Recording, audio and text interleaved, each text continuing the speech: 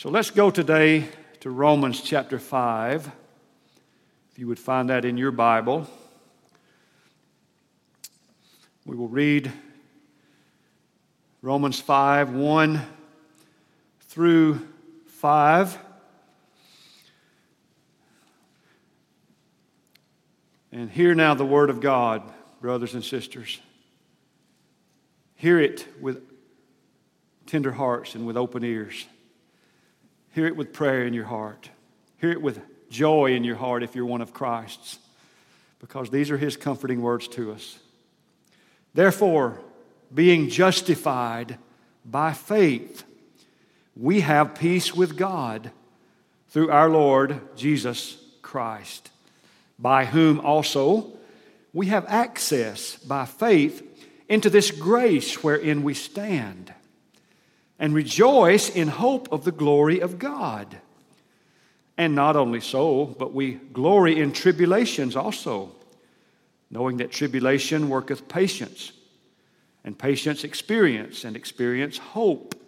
And hope maketh not ashamed, because the love of God is shed abroad in our hearts by the Holy Ghost, which is given unto us. The grass withers, the flower fades, but the word of our God shall stand forever. We're talking about the results of justification. We're talking about this great theological truth called justification, where we come as lost, wretched, vile, undone sinners, all of us, the whole human race. This is what we are by nature. We love sin and not our Maker. We love darkness and not light. This is our natural state. This is the state we're born into. This is all the human race. But we hear the gospel. Someone preaches the gospel to us. Some loved one shares the gospel with us. And the Holy Spirit works through that witness. And the Holy Spirit does a miracle in our heart. We believe that gospel. He gives us eyes to see that we thought we were good people, but we realize now I'm not good. There's none good but one, and that is God. We realize the wretchedness of our condition, and we see the ugliness of our sin, and we see the beauty of Jesus dying in our place and rising again. And we believe on Him. And when we believe the gospel, God, the judge, declares in His courtroom that we now have a new legal standing. We are now considered righteous in Christ. That is what we mean, and that's what the apostle means when he says justified.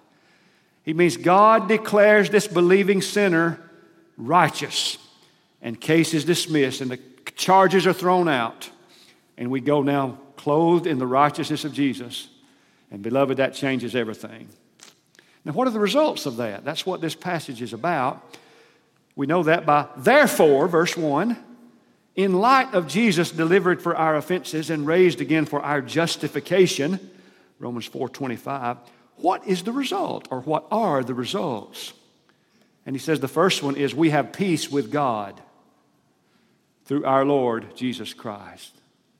The old dispute, the old enmity, the old hostility is gone. Before we're saved, we're at war with God, and God in His holiness is at war with us. Here's the issue really simplified. The old dispute is about sin. We like sin, and God don't like sin. That's about as simple as you can say it, isn't it?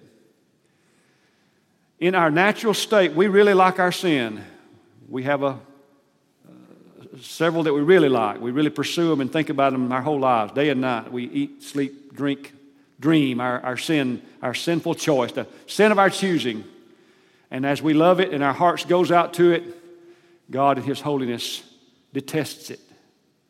And therefore there is hostility between a sinner and his Maker. The sinner hates the God who would dare impose His will upon us, and God, His wrath, is abiding upon that sinner every day as long as that sinner is outside of Christ. But when we believe on the gospel of the Lord Jesus Christ, when we believe on the Son of God who died for us and rose, the war is over. The old quarrel ends. The hatchet's buried, so to speak. The feud is over. The old, ancient, long-running battle is now over, and we know the sweetness of being brought back to God. We have peace with God through our Lord Jesus Christ. Second result of justification is we now stand in grace. We called it last time, and this is part 2, grace ground and coming glory. And that's where we're going to get to. But the second result is we stand in grace. In the book of Esther, there was a plot afoot to exterminate the Jews. There's always been a great anti-Semitic sentiment in the world, and Satan is behind that. God chooses Abraham, and he says, I will bless Abraham, and I will bless all those who bless Abraham, and I will curse all those who curse Abraham and his descendants. We love the Jewish people. It was a Jewish woman that gave us the Messiah, the Virgin Mary. It was the Jewish prophets that gave us the Scriptures. We owe a great deal to the descendants of Abraham. And we bless God for his work through a despised little people. He says, I didn't choose them because they were many. And I didn't choose them because they were impressive. I chose them because I loved them. I set my love upon an unlikely people. Someone said, how odd of God to choose the Jews. Because they had no reason for him to. They weren't impressive, strong, populous. But God would demonstrate his glory through a weak people, a despised people, a little people. And God is still doing that same thing, by the way, today. How odd of God to choose you and me as well. And yet that's what he does. He chooses the weak, the lowly, the base, the nothings of this world to put to shame the proud, the rich, and the mighty. And so here we are, recipients of his grace. And so there was a plot afoot that they were going to exterminate the Jewish people. And Mordecai says, Esther, my sweet girl, go into the king and tell them about wicked Haman and about his plot to destroy us. And if you don't do something, don't you think you're going to be spared either. It will be found out that you're a Jew, and King Ahasuerus will cause you and me and all of our people to be destroyed. And Esther said, Uncle, I can't just go into the king, because here's the law, and you know it well.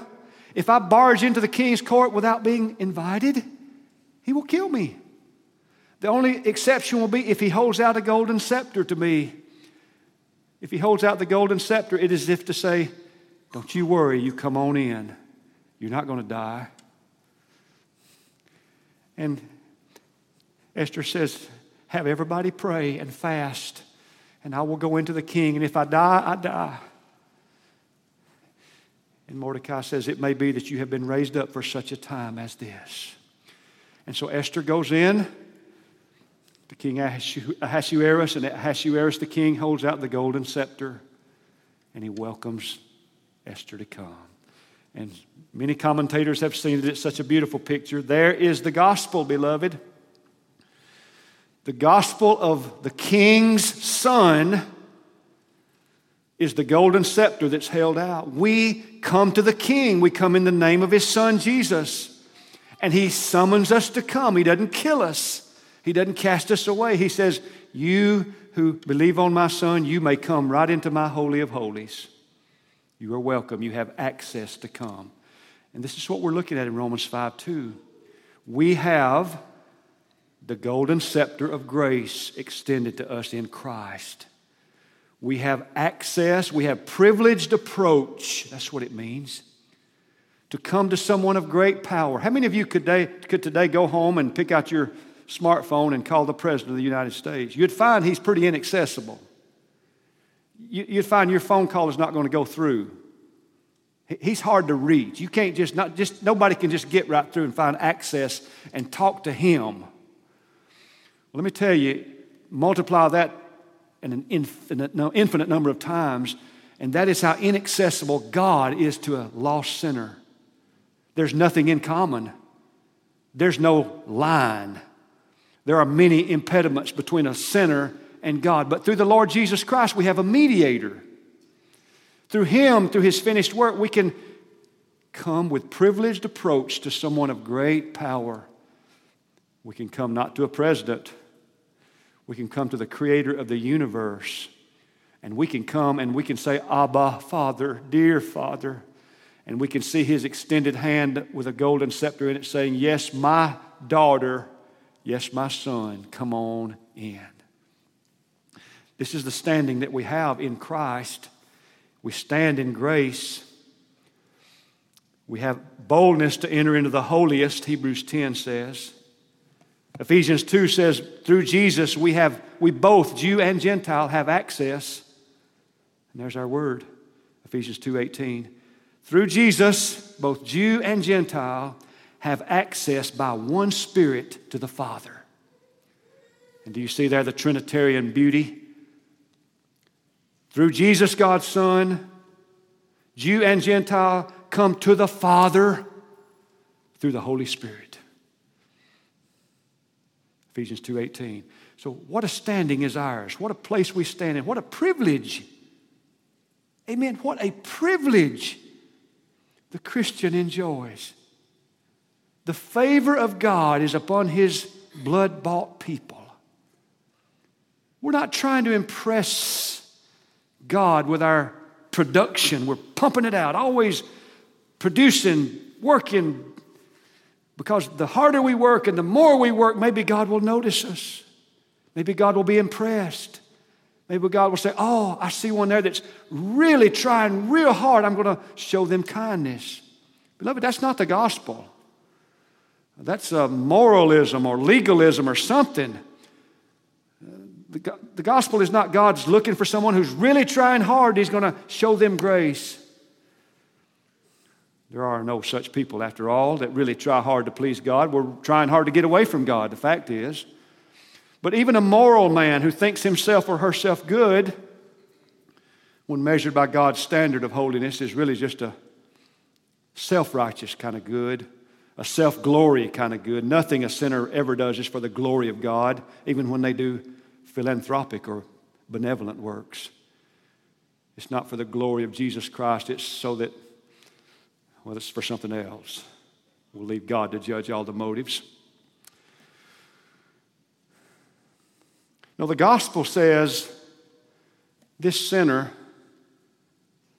who is wretched and deserves justice, deserves to be crushed, deserves to be cast into hell, they have believed on my Son. They have believed on Jesus.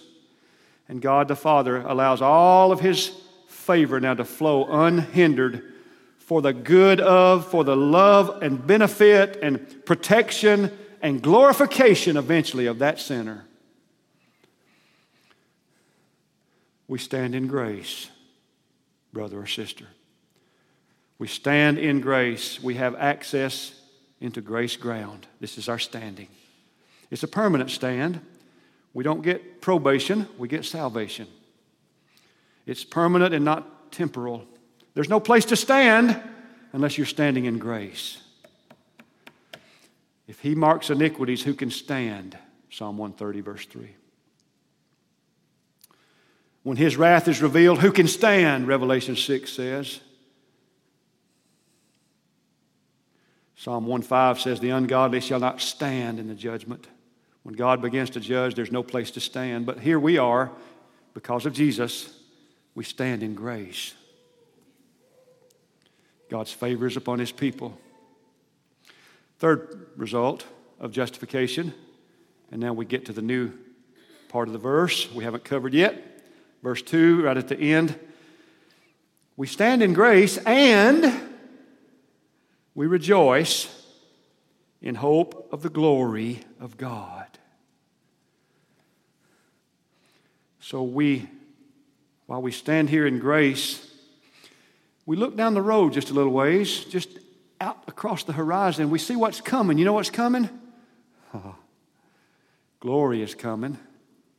The very glory of God is coming, and we're going to take that. We're going to partake of that. We're going to taste that.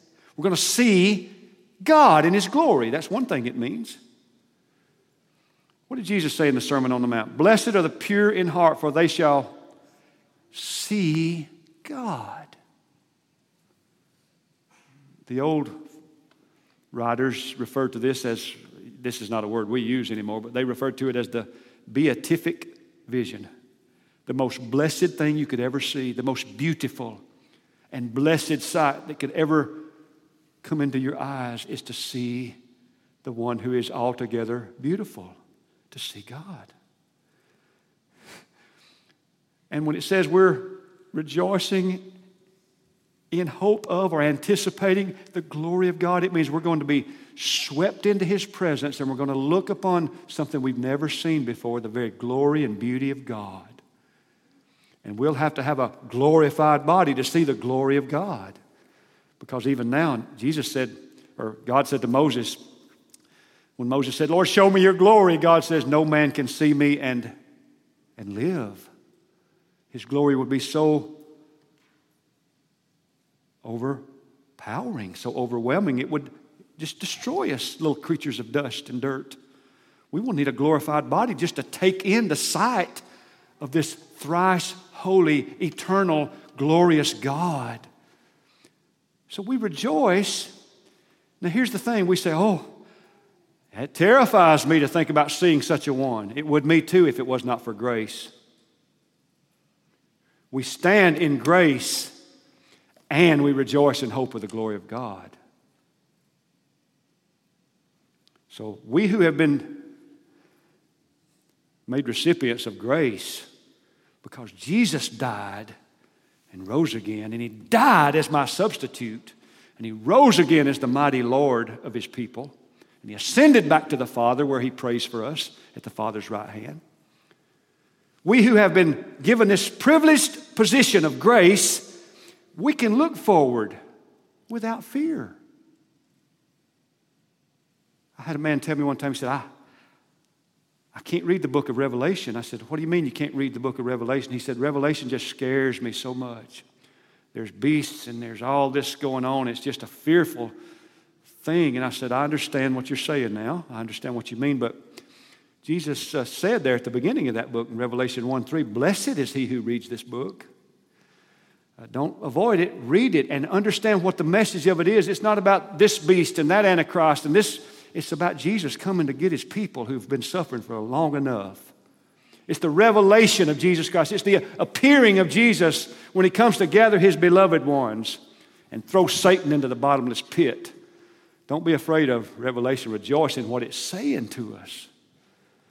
So when you think of one day being swept up into the presence of the one who made all the stars and who numbers them and names them, and the uncreated Creator, realize if it were not for the grace of Jesus, you couldn't stand there either, nor could I. But because of grace, we now rejoice. We look forward to that beatific vision, to that most blessed of all sights, seeing the glory and beauty and excellence and perfections and breathtaking, awesome majesty of our God.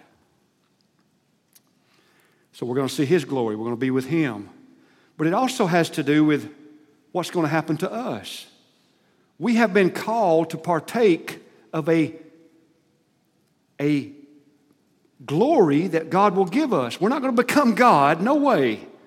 The Mormons have it wrong. And many religions get it wrong. They think that somehow we're going to be an angel when we die. We're going to be somehow a God or like God in such a way that, no, we'll always be a creature. Always. But God is going to confer upon His redeemed a kind of glory that the redeemed are called to. Let's look at some scripture so you'll know I'm not just making that up. Romans 8. We rejoice in hope of the glory of God. And now Romans 8:29 says that, Romans 8:29, for whom He did foreknow, He also did predestinate to be conformed to the image of His Son, that He might be the firstborn among many brethren.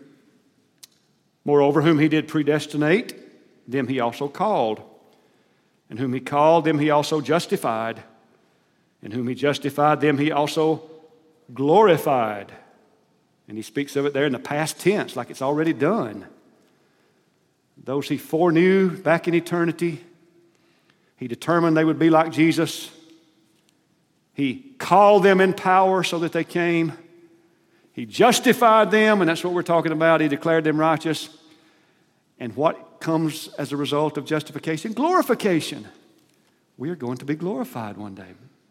You say, oh, I feel so little now. I feel so weak. I'm not sure sometimes if I can make it all the way home. I stumble around and wander around. I feel like the children of Israel again.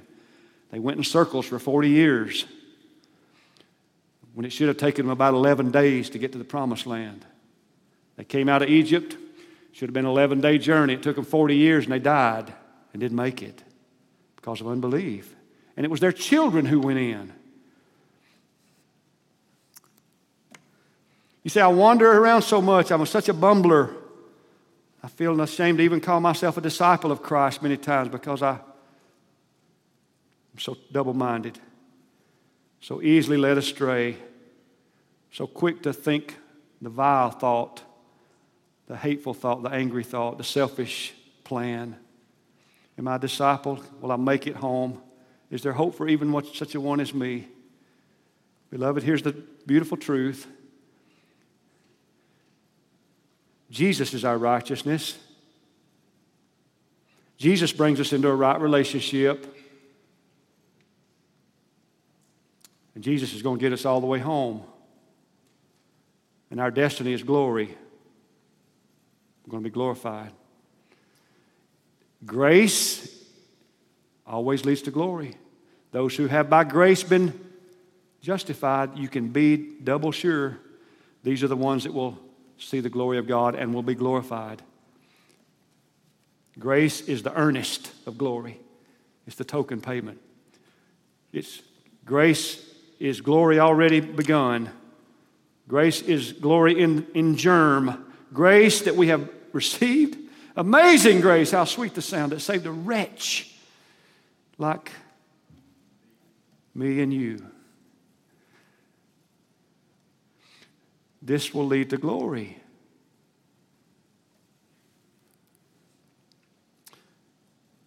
Second Corinthians 3:18 says that we look as it were in a glass and we behold the glory of the Lord and we're changed into the same image from glory to glory. So He is moving us along to conformity to Christ. We're growing. If you're not growing, you may not be a Christian. Are you growing? Are you walking? Are you learning? Are you understanding the truth of God changing your heart and mind and your attitudes? This is what He does with His people. He declares us righteous in justification, and He actually begins the work of making us more and more righteous in sanctification. So, we are being changed from glory to glory as we behold His glory. 2 Corinthians 3:18. Colossians 3:4 says, when Christ, who is our life, shall appear, then shall we appear with Him in glory. When He comes and gets us, He's going to change us so that we're like Him. We shall see Him as He is. Then shall we appear with Him in glory. Colossians 3:4. He's bringing many sons to glory. We sang it a while ago in the hymn. And it's the words of Hebrews 2:10. He's the captain of our salvation, and He is bringing many sons to glory. Peter says in 1 Peter 5:10, the God of all grace who hath called us to His eternal glory. He has called us to His eternal glory. We're going to see His glory. We're going to share in the victory of Jesus, our great King, the great head of the church. We're going to be glorified in our being. A glorified body, a glorified mind, a glorified voice, a glorified affections. No more will sin cling to us. No more will we know the sighs of this life and the pain of this life. We will know nothing but eternal bliss and eternal glory because of Jesus our Lord. We rejoice in hope of the glory of God. Our light afflictions, which are but for a moment, work for us a far more exceeding and eternal weight of glory, Romans 8:18.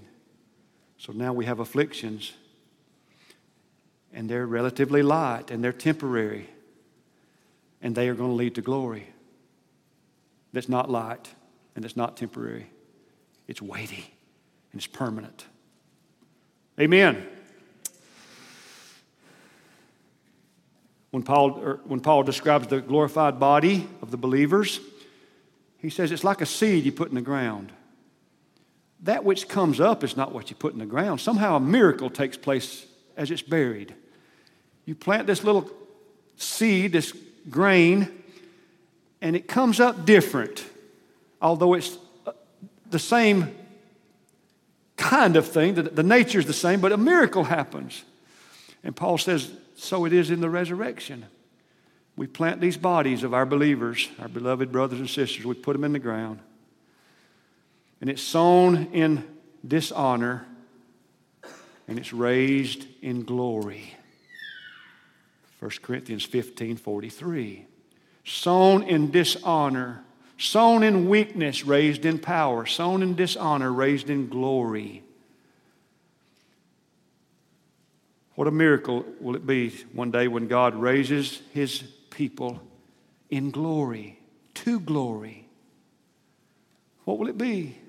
The last we saw some of our loved ones, they were withered, frail, bent, stooped, wrinkled, sick, emaciated, diseased, maimed perhaps.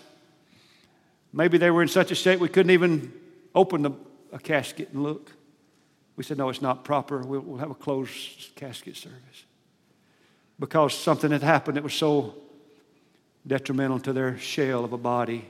The next time we see them, they were sown in dishonor. They're going to be raised in glory. We're going to say, is that an angel? No, that's brother so-and-so.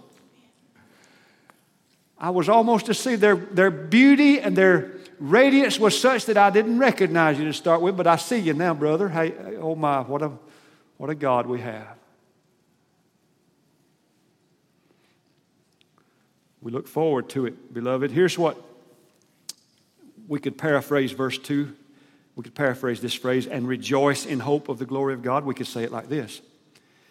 We joyfully look forward to all that God has prepared for His people. We joyfully look forward to all that God has prepared for His people. We rejoice in hope. And don't let that word throw you. We use the word hope a lot differently than the Bible uses it. We say, I hope it finally rains, it's getting dry. Or we say, I hope that my team gets a better coach for next year. Or I hope this or I hope that. It is uncertainty, and we're just kind of hoping maybe something will turn and it'll work out. In the Scriptures, almost every time this word is used, it means a divine certainty that we are eagerly anticipating. It's not uncertain at all. It's certain. It's certitude. We're just waiting on God's timing to bring it to pass. This is what the word hope means. We rejoice in hope, in eager anticipation for all that God has planned for us, His little flock. He takes us, a backward people, an unworthy people, so unworthy are we, and He confers upon us His own name. He says, you are mine. I will give you my name. When an earthly father or mother decides to adopt a child, they prepare, they spend much time and financial expense to make this happen. And when they take this child into their family, they have showed this child great favor, great grace. And because that grace embraced them, that little child now will one day have part of the inheritance. This is what this passage is talking about. We're brought in by grace. We're made one of His. And therefore, we're going to receive His inheritance marked out for His people. We rejoice, anticipating with great joy those promises that God has made that cannot fail, that will happen just in His time. They're just on the horizon, and it is for them that we rejoice. So many other scriptures we could show you about the glory of God.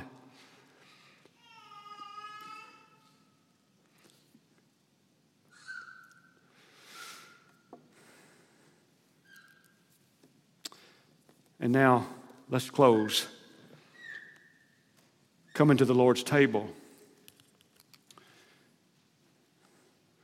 Look at it as it's exemplified in the Lord Jesus. Look at him on the cross. Look at him before the cross, scourged, bloodied. Isaiah said his countenance, his visage, was marred more than any man, and his form more than the sons of men. To look at him, you'd have to look hard to see, is this a man? What has happened here? His body was so abused. He was so shamefully, wickedly treated. And then just a little while later, look at him. Glorified. Appearing to the disciples. And then they watch him go up in a cloud. And the angel said, he's coming back just like that too. So here we are as Christians, tossed about in this world, experiencing all kind of trouble, some of it of our own doing, some of it owing to our own stubbornness, some of it owing to just a world system that is out of order. Tossed to and fro, suffering, rejected, shamed, made fun of, made light of. One day we will judge angels. This is what Paul said. One day we will share in the victory of Jesus. We will demonstrate to the principalities and powers the very wisdom of God as he makes us one of his trophies. This is the destiny of a Christian. Not the destiny of all people, the destiny of the blood-bought, the redeemed man or woman, of which we are by grace and grace alone counted in that number. And all God's people said, amen, amen. And we wait now with tiptoes, looking, just craning our neck, looking at the horizon, waiting for the glory of God. We will be perfected. We will be finally saved in that final phase called glorification. Glory be to our God. All glory to Jesus Christ, our Lord. And now, Father, what joy it is. What joy it is. In the midst of the tears that flow down our cheeks, in the midst of the sadness that we often feel that's right before us every morning, every moment, perhaps we feel a loneliness, a sadness, and something's just not right. And we realize we're not made to be apart from you very long. We're yours. We're not going to be fixed until we are with you. Until then, we groan in this body. We desire to be clothed with another body. We desire to be not away from you any longer. But Lord, in the interim, in the meantime, we still rejoice, knowing what is coming for the recipients of grace, for those who have been justified, for those who are no longer at war with you, and who stand on grace ground. We shall one day stand on glory ground. What a day that will be. And right now we take the reminders of the covenant, the bread and the cup. And we remember this new and better covenant ratified by a better sacrifice than a lamb, mediated by a better priest than Aaron, giving better benefits than annual atonement, giving eternal redemption, mediated not upon an earthly altar, but upon the cross, and now as the great high priest mediating for us at the very right hand of the Father. Better promises. This is the new covenant wherein we stand. And Father, we thank you this day for the bloody cross of the Lord Jesus and for the empty tomb. And we come now and take these elements, these symbols, these visual reminders. We've heard your word today. We've read it. We have tried to preach it. We have sang portions of it. We have prayed your word and taken your word and turned it around and prayed it back to you. And now we will visually observe your word acted out in this wonderful ordinance called the Lord's Supper. It is upon a table, not an altar. The last altar was the cross. And now we come to a family meal where the family of God comes around a table and where we partake in faith of the merit and work of Jesus for the poor, wretched sinner that we were by nature, but now the grateful, redeemed son and daughter we are by grace. And all glory is yours, blessed Father, Son, and Spirit. In Jesus' name, amen.